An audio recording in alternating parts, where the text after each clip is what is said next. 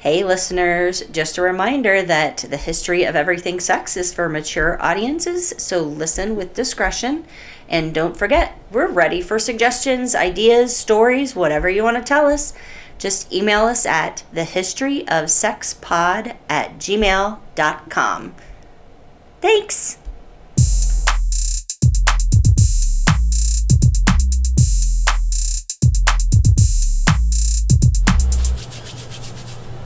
All right, want to say you're welcome? Welcome to the history of everything sex. Do, do, do, do, do. I'm Melinda. I'm Terry. And our subject today, the central subject, is the first U.S. rape trial to be broadcast live nationwide on television and radio. Get out of here. No, it's for real, for real. Oh, wow, Yep. this is going to be so interesting. But, of course, first, we have to explore the history of rape laws. Oh, rape laws. So Yes. like the history of rape. I'm sure we're going way back. Yeah, Adam and Eve, probably. Yeah, probably. Yeah. So, for the second time in my entire life, I get to say the words, in Hammurabi's code of law, back in Mesopotamia, in 1900 BC, rape was considered a property crime against the victim's husband rather than a violent crime against the victim. Not at all surprised by that. Correct. The law specifically stated that if a man forced sex on a married woman, he would be put to death. If a man sleeps with a married woman with her consent, they'd both be put to death. They'd be bound together and thrown in the water. Jeez. To die. Right. Yeah. 100 years later, doesn't get much better. Okay. We have the laws of Moses as laid out in the book of Deuteronomy. Yes, I had to look that up. So here, it was pretty similar, but it was broken down into 3 separate laws. So the first was that if a man has sex with a married woman in the city, meaning like a place with a lot of people, then both the offender and the woman will be brought to the city gate and stoned to death. Jeez. And that's because... Wait a second. Okay. Is it indica or sativa? Are they going to give him like gummies? Oh, not that kind of good stoned. Oh. Bad stoned. All right, bad stone. You get hit with rocks till you die. Be getting hit with rocks. All You right. die. I don't want to be that kind of stone. You're like, hold on, I can get down on this. So this is because they have both offended her husband, and because if she had resisted and cried out, she would have been heard because she was in the city. Oh, okay. Right. The second law was that if a man forces a married woman to have sex in the country, only he will be punished by death because it's assumed that she yelled for help, but nobody was around to help her. So there you go. If a man has sex with an unmarried virgin, and it doesn't specify if it has to be by force or not, he has to pay her father 50 shekels of silver. Shekels. And he must marry her, and he's never allowed to divorce her. So, in the first 2 cases, she belongs to her husband. Right. So they've, offended him. Right. And then in the last case, it was she still belongs to her dad. So you have to make it up to the dad. And so to do that, you know what? You violently raped without my daughter's consent. Now, guess what? You got to marry her. Yeah, because she's no longer a virgin, so who else wants her? Right. Yeah, and I'll take 50 shekels. I'll take 50 shekels. You go keep beating, not beating. Well, Raping. maybe. Well, right? You do whatever you want. Raping my daughter. That sounds just Take her away. horrid. So let me point out 2 things. First, I'm saying she and he, or the man and the woman. Of course, a rape victim can be any gender, as can the offender. But when these laws were written, they really didn't believe that a man could be raped. I mean, that was like not even a thing. The second thing is, like I kind of mentioned, the victim of a rape is not the woman. It's her husband. Disgustingly, rape was considered a property crime. The word rape comes from the Latin word rapere, which means to seize, as in to seize property. It wasn't until the 11th or 12th century that rape started to be viewed as a violent crime against the woman. So that's a long time of Rapier is rapes. also a weapon. isn't it a sword? It's something. Yeah. Well. Yeah. Yes, it is. Yes. Something. Okay. So we've talked before in another episode about the English bringing the laws over with them when they settled in America. So their legal definition at that time of rape was the carnal knowledge of any woman above the age of 10 years old against her will. And at that time, it was all about consent, more so than physical force, and the woman had to prove that the sex was non-consensual. So the burden of proof was on her, good luck with that. Now, in the late 1800s, activists finally convinced lawmakers to increase the age of consent. From then on, the age of consent was determined by each state, and it ranged from 14 to 18. And to be clear, age of consent is the minimum age of a person considered legally old enough to consent to sex. Anyone under that age cannot give consent, and therefore, sex with someone younger than the age of consent is always non-consensual, aka always rape. Which is kind of similar to what it is now. Right. As far as consenting. Right. But what they're saying is if you're 10 and you're in love with somebody, and so you have sex with that person, it doesn't matter. You cannot consent because you're not old enough to give consent. Right. So yes, that's. I see what you're saying it's now. It's a law that at least has carried over, which. Exactly. Yeah, into today's. Even though that number has gone up a little bit. So up until then, it was 10. Mm-hmm. Once you were 10, then you could consent legally to sex. Jesus Christ. Yeah. So in 1895, one Kentucky legislator said, I regard the 12-year-old girl as being capable of resisting wiles of the seducer as any older woman. So when you're 12, you could say no. Mm-hmm. You could say yes. And you're more than welcome to consent, is what he was arguing. Right. Luckily, he was the only idiot, so he got outvoted. Mm-hmm. So 14. Mm-hmm. Oh, and by the way, rape laws did not protect black women. It wasn't until 1861 that black women could accuse a white man of rape. And I assume that this rarely ended with the rapist being convicted. Right. Yeah. So, sometime in the 1960s, psychologists started to see that rape was primarily about the control aspect. In other words, the offender was motivated by a need to exert control over the victim. In 1975, rape shield laws were finally put into effect, and these laws forbade the lawyers for the rapist to use the victim's sexual history against them or as a way to sway the jury. So none of this, come on, how many men have you slept with in the last year? And, you're obviously, you're always up for a good time, whatever. Right. In 1976, Nebraska was the first state to make rape of a spouse illegal. By 1993, all 50 states had laws against rape in marriage. So up until 1976, you could not press charges against your spouse for rape because that's not a thing. You belong to him or her or whatever. Mm-hmm. So here are some stats from a 2021 UN report. 20 countries still allow rapists to get off the hook by marrying their victims, and the victims has no say in this. In 2012, Morocco repealed this law after Amina El Falili, 16, committed suicide.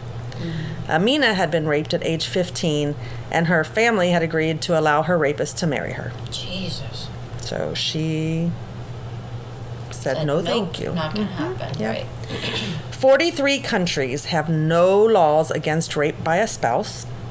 About 45% of adolescent girls and women around the world right now have no ability to say yes or no to sex and have no control over contraception or reproductive health care. Jeez. Yeah. In Belgium, Luxembourg, and the Netherlands, rapists can avoid punishment if they apologize and reach a settlement with the victim. 50 shekels. 50 shekels, okay. In Mexico, half of women are victims of rape, and 91% of rapes are not reported. In China, the penalty for rape is death or castration. In Saudi Arabia, it's public beheading. In North Korea, it's death by firing squad. In Afghanistan, you are shot or hung within 4 days of conviction. And in Iran, death by hanging or stoning. In Russia, you get 3 to 6 years in prison. Wow. Okay. I mean, wow. Right. Some countries only recently began considering sex without consent, without physical violence, rape. Iceland in March of 2018, Sweden in May of 2018. In March of 2020, Spain finally did, after 5 men were found not guilty because violence could not be proven. 5 men gang raped this chick. Oh, well, you're not guilty because she can't prove that you actually hurt her. Mm-hmm. November 2020, the Netherlands, and Denmark in December 2020. So they all finally got on the consent wagon. Right. Finally. So here in the United States, laws are state regulated. So for example, here in Ohio, in our home state, the law states that, number 1, it's illegal to have sex with a person if that person is forced or tricked into being too impaired to resist, or if the person is under 13 years old, or if the person is unable to resist due to mental or physical disability or advanced age. And number 2, no one can force someone to have sex. Mm-hmm. So they can, quote unquote, not consent because they're too drunk, too high, they're passed out, they're asleep. Mm-hmm. That's still rape. That's still, of course, yeah. And then if you just force them into it, which to me, I mean, that's pretty obviously rape, but yeah. So the law also states that the victim does not have to prove that they physically resisted, which is good because I learned a couple years ago that sometimes you freeze. Right. And so you may never, during the entire rape, you may never say no. Right. You may never fight. You may never try to get away. Fight, flight, and freeze. Exactly. Yeah. Mm-hmm. And yet you didn't consent, and it's still against your will. It's a body's natural defense. Yes, exactly. Is the freeze, but that's what gets. Exactly. Yeah, we could go on and on. I know. This could be a 7-hour recording. Yeah. And that the victim's sexual history and reputation may not be used as evidence for the defense, except in regards to finding the origin of sperm, pregnancy, or disease. So if she goes to the medical examiner right afterwards and they do the vaginal testing that they do and they're like, oh, there's sperm in here and it belongs to someone else, then they're going to be like, I'm not sure that you can prove that Joe raped you because you have Alex's semen inside, and it just kind of gets kind of ugly, but so that's Ohio. Now penalties for rape also vary state to state. California's sentence for rape is either 3, 6, or 8 years, depending on the circumstances. In Louisiana, the sentence for rape of a child less than 13 years old is either the death penalty or life without parole. If the offender was under the age of 18, they may be eligible for parole after 30 years. Wow. Rape in Georgia can be punished by the death penalty. Mm-hmm. So, some states, they ain't fucking around. No, they are not, right. Yeah, which I love. I mean, I really do. Mm-hmm. Yeah. Okay, so now that we are up to date on the evolution of rape laws, let's talk about Cheryl Araujo. Oh, Cheryl. Do you know her? Do not. The name ring a bell at all? Not at the moment. Did you see the 1988 Jodie Foster movie, The Accused? Yes. That was loosely based on Cheryl's story. Oh, okay. Right? All right. So, Cheryl was born March 28th, 1961. She was born and raised in New Bedford, Massachusetts. She and her high school sweetheart had 2 daughters together, Carolyn and Jessica. In 1983, Cheryl was living with her boyfriend and their daughters in an apartment right down the street from a bar called Big Dan's. On the night of March 6th of that year, Cheryl realized she was out of cigarettes. So she told her partner she needed to run out and get some. He asked that she put the girls, age 1 and 3, to bed first. She got them ready, she tucked them in, and then she headed to Big Dan's. After getting the cigarettes out of a vending machine, she noticed the waitress there and realized that she knew her. So she ordered a drink, and the 2 sat down at a table, and they started to talk for a bit. Soon the waitress left, and Cheryl stayed just long enough to finish her drink. As Cheryl headed for the door, a man stepped in front of her and locked the door. He and another guy forced her onto the pool table where they stripped her of her clothes and they both raped her. 2 other guys forced her to perform oral sex. She was gang raped for nearly 2 hours while the other guys in the bar cheered. And let me just tell you, there were only about between 6 and 10 people in the whole bar. Mm-hmm. So it wasn't like it was a whole big crowd, but just so you know. Right. She finally managed to get away. She ran out of the bar and into the street, nearly naked, and flagged down a car of guys who took her to the police station. I'm glad they did that. Right. So Cheryl, 21 at the time, wanted to prosecute the assholes. She was put in touch with a lawyer who warned her that it would not be easy. But Cheryl, thinking of her daughters, wanted to proceed. Mm-hmm. Before the trial started, the judge was approached by some members of the media. They wanted to broadcast the trial live so that the public could see what really happens in a courtroom. So Judge Young agreed, but he forbade the media from taking pictures or video of the victim at any time in order to protect her identity. And so, on February 23rd, 1984, the trial began. It became the first rape trial to be broadcast live on both radio and television, and what a shit show. Mm-hmm. So from day one, the media always referred to the accused rapists as Portuguese Americans, which they were, but 60% of New Bedford residents were also, including Cheryl, but that wasn't mentioned. There was a general increase in anti-Portuguese American attitude nationally from this. Right. The trial aired on CNN for hours each day. There were actually 6 men on trial. The Big Dan 4, which I hate, but whatever, which is what they called the 4 guys who had actually raped Cheryl, plus 2 other guys who had prevented the bartender from calling the police. The first part of the trial was the defense's part. The men admitted having sex with Cheryl at a bar full of men on a pool table, but they testified that it was consensual, obviously. The guys, aged 24 to 28, were portrayed as well-meaning, maybe horny guys who were having their lives ruined by this whole accusation thing. Yeah, like, damn, Cheryl. Right. So, then Cheryl took the stand to tell her story. Everyone was dying to know who she was. The media had not been allowed to film or take photos of her in the courthouse, and outside she wore a big floppy hat to cover her face. So she takes the stand, the cameras focus on the lawyer, the jury, and then, and remember this is live TV, her lawyer opens with, "Can you state your name? Can you spell your last name? And what's your date of birth?" Jeez. So, yeah, it was not a secret anymore. Right. The whole country knew who she was. She told her story. She also was sure to mention the fact that she could hear other guys in the bar, like, cheering them on as they were raping her.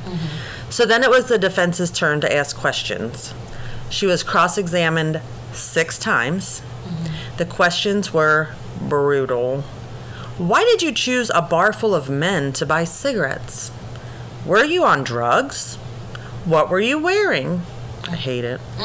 One lawyer asked her, and I quote, "If you're living with a man, what are you doing running around the streets getting raped?" Oh my God. Yeah, they absolutely vilified her. Yeah. And since this was all over TV, the news showed people being asked their opinions out on the street, and it ranged from what those men did just wasn't right to she should have been home in the first place. It's so heartbreaking and infuriating to watch. There's a documentary sort of thing on Netflix. It's called Trial by Media. And there's 5 episodes, or there's 6 episodes, but the 5th episode is specifically Cheryl's story.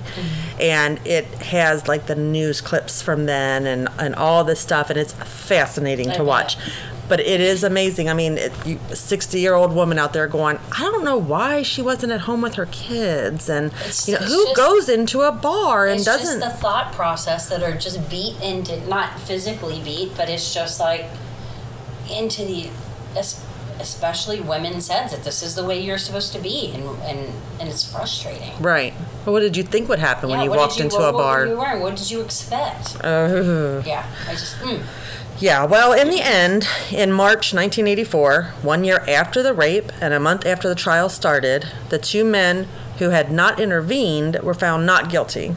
But the 4 rapists were found guilty, and they were sentenced to 6 to 12 years in prison, and the community was outraged. The next day, thousands of people in New Bedford and Falls River took to the streets in protest. 16,000 people signed a petition for leniency for the convicted rapists, and $20,000 was raised for their defense. Cheryl was threatened, and she was on the receiving end of so much hate. She'd ruined these guys' lives. God. Yeah. The advocates for rape victims tried to speak out, but not much attention was paid to them. However, they really rallied to prevent future rape trials from being broadcast. The trial had really had terrible consequences for other rape victims. After seeing how Cheryl had been treated, a lot of rape survivors dropped the charges that they had already pressed against their rapists.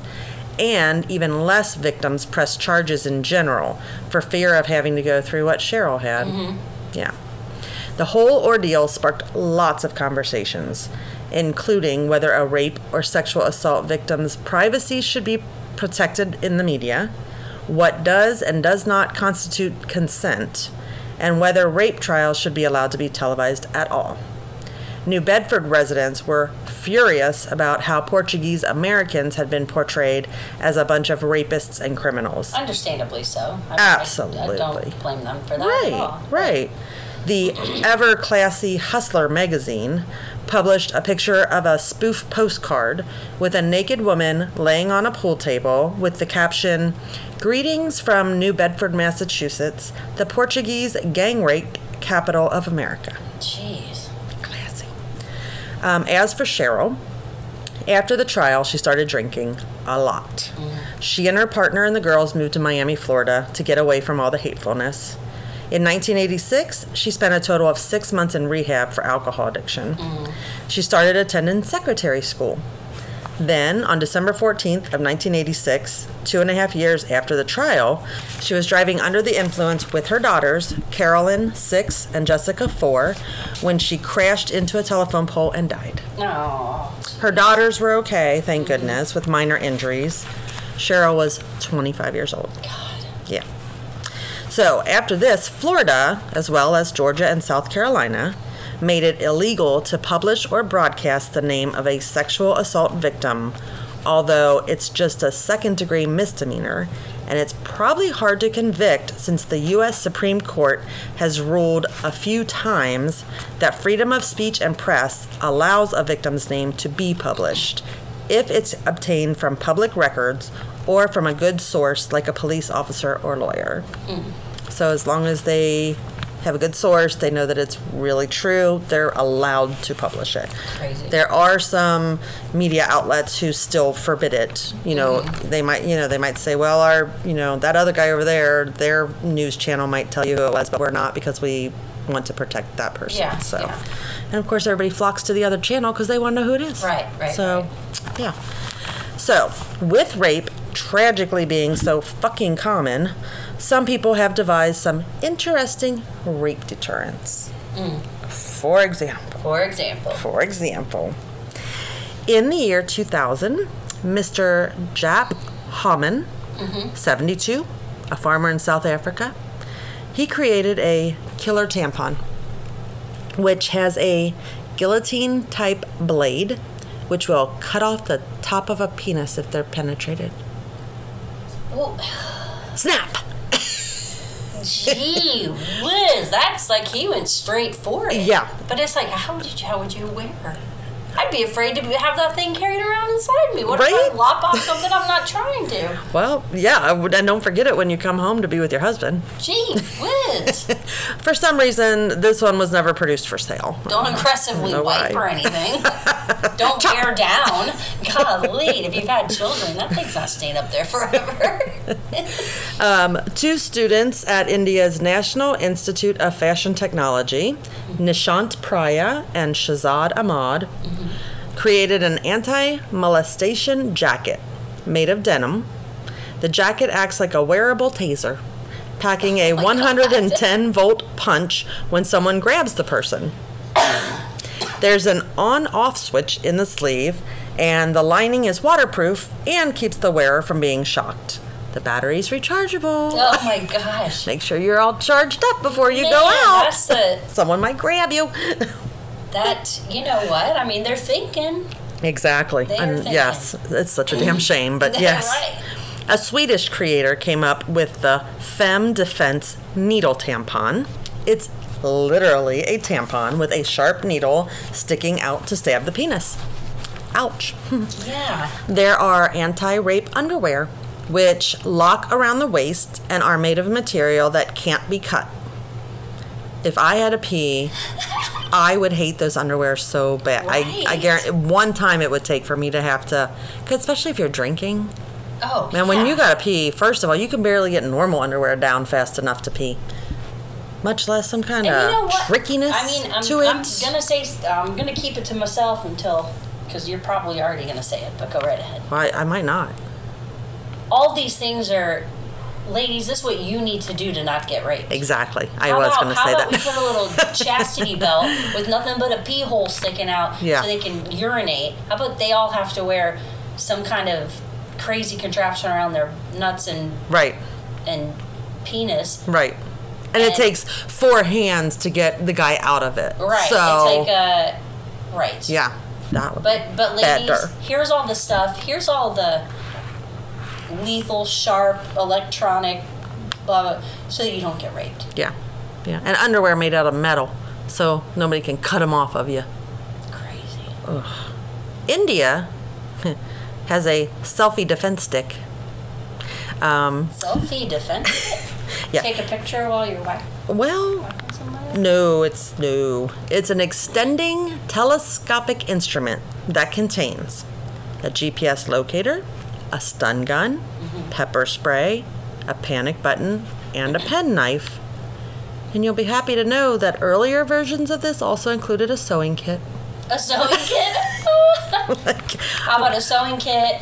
A can opener. Yeah, right, exactly. Throw a couple other things in there. Some matches. I see what you're saying. Then it's just like, and it's Telescopic. so you can Hit them with it. Exactly. And, and then you can. Right. Yeah. And then you can hit the panic button, let somebody know where you are, and spray them with pepper spray all at the same Yes, time. yes. There's an anti-rape belt buckle invented by Swedish designer Nadja Bjork that takes 2 hands to undo and was a complex zigzag thingy to unbuckle. Like you had to like weak. Like you couldn't just like push a button and it unbuckled. Right, because You had to like know what your specific design was. Like it might be a zigzag where you got to go push it together, pull it apart, push it together, pull it apart, and then it would come Yeah. open.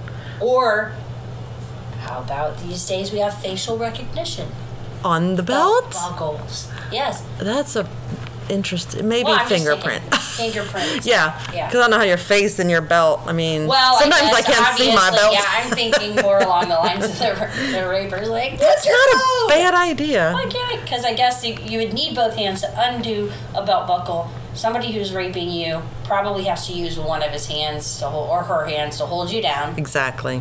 Yeah. And So. okay, Yeah. gotcha. So All they're right. not going to be able to do that.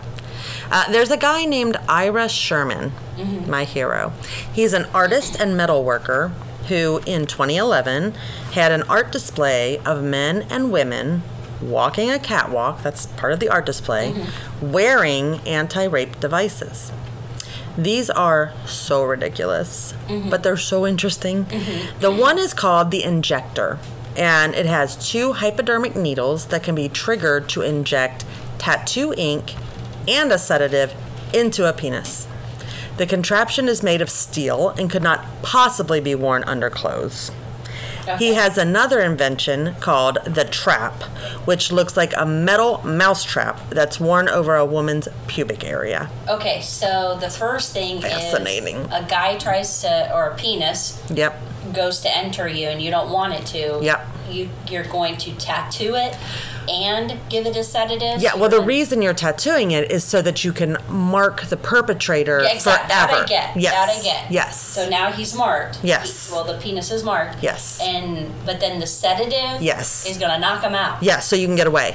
I don't hate that. Right?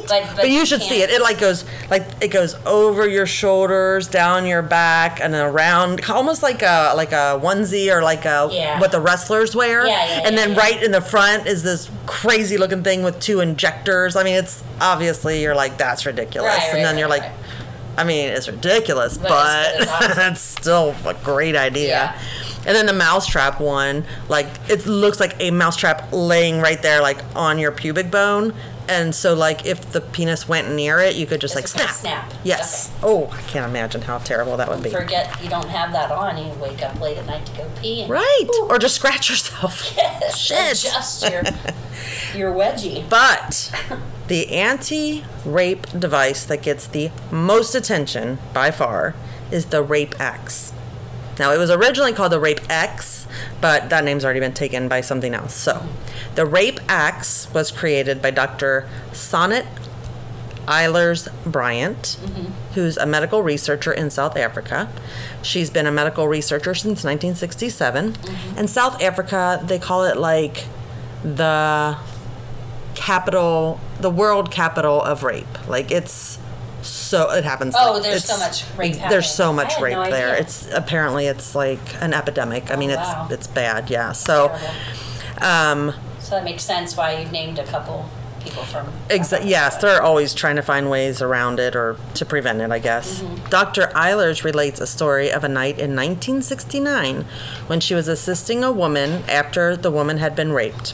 The woman remarked, "If only I had teeth down there." There's a movie about that. Yeah, it's called Teeth, isn't it? I think it's called Teeth. Teeth. I've never seen it. The doctor vowed to do something. Over the years, she worked on it until she finally came up with the Rape X. Let me paint you a picture. Oh, please. Of this little doohickey. Yeah. So picture the tip of a condom. Yes. Made of a rigid, thicker plastic. Okay. That fits inside the vagina. And has razor-sharp barbs on the inside of it. Okay. So when a penis is inserted into the vagina, the barbs puncture the penis, causing excruciating pain. And the quote-unquote best part is that it is then attached to the wiener and can only be removed by a medical professional. Oh, so he can then pull it out. Yes. He's going to yank his penis out. Right. But now this thing is stuck to him. It is stuck to him. And if he starts pulling on it, it's worse. It's kind of like when you get one of those barbed fish hooks. Yeah. Yes. So in theory, when he gets to the ER, he's busted. Right. And bonus, he would have DNA from the victim on the rape axe to seal his fate. That is. Here's the thing. Okay. It's really unfortunate. It's immensely unfortunate that this is needed, especially in a place that obviously it's so bad, but that's brilliant. I know. All of it. I know. But then it's also, how do you remove it? Let me tell you. Okay, I need a little bit more information. First of all, it's inserted in, it comes with a tampon applicator type thing that you use to put it in. Okay? And then it's removed with a special device that comes in the package with it. I don't know what that looks like, but I kind of feel like it probably is not in the shape of a penis, but like a rod, like something that you can so that it'll get, put. You're catching it and pulling it out. Yes. Yeah. Does that make sense? It makes total sense. Yeah, exactly. That seems like the best way to get it. Because you don't want to put your fingers up there and take it out, for God's sake. Yes. These are single use. They can be in for up to 8 hours at a time. Okay. And the plan was to sell them in packs of 10 or 30. Dr. Eilers. Someone needs that many of them. That's so... Right. Oh. Right. That's crazy.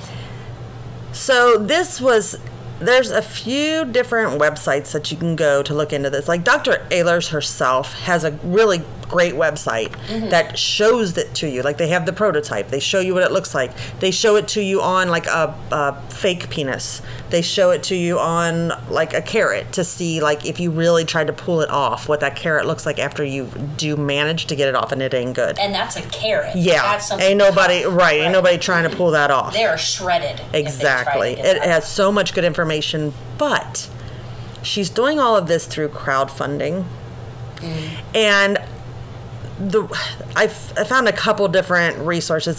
What I got from what I read was initially she raised $300,000 through crowdfunding, GoFundMe, Kickstarter, whatever, to develop it, to trial it, to do all the research on it, and to get it like to where she had an actual prototype, right?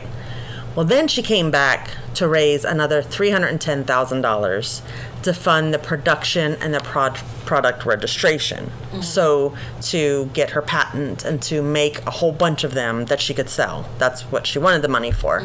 And this isn't investors. This is just people donating money, right? As of on Shark Tank.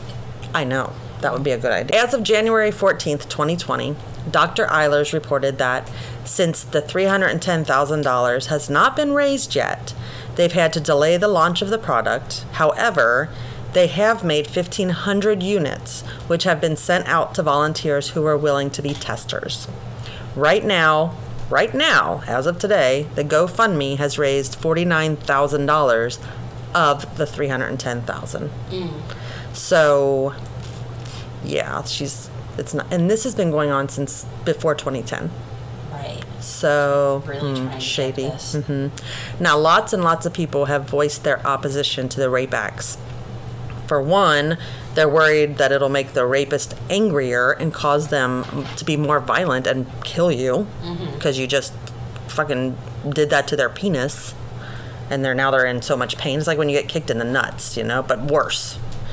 Number two, making women responsible for predicting when they might get raped. Right. Do I need my rape acts tonight? Right. Yeah, no. I'm just going to get cigarettes down at Big Dan's. Thank you. Exactly. Okay. Right. Yeah, I don't need it for that. I'm not going out with the girls or.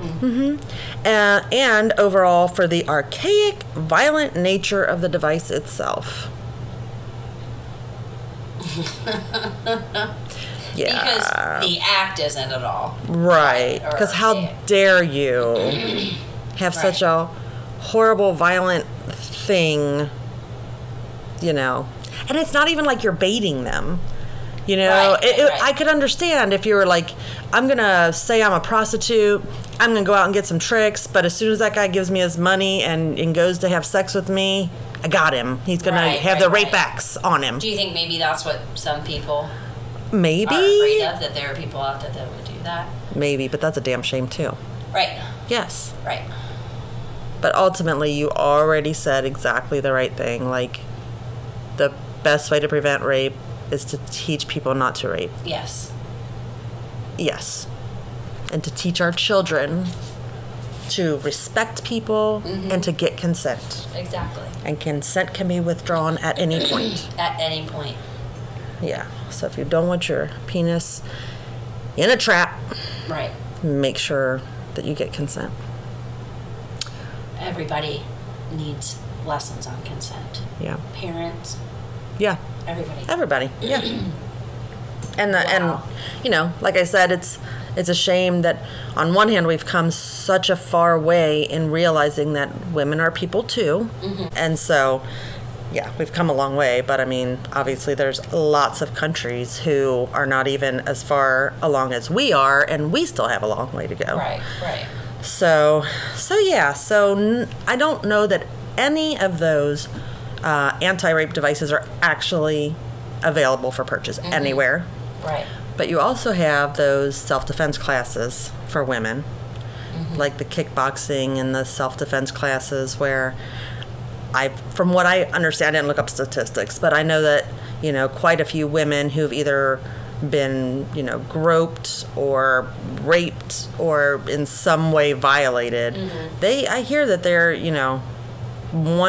like kind of a good thing, I guess, like a proactive thing that they do is go and take these self-defense classes, kind of like I'll never be in that situation again.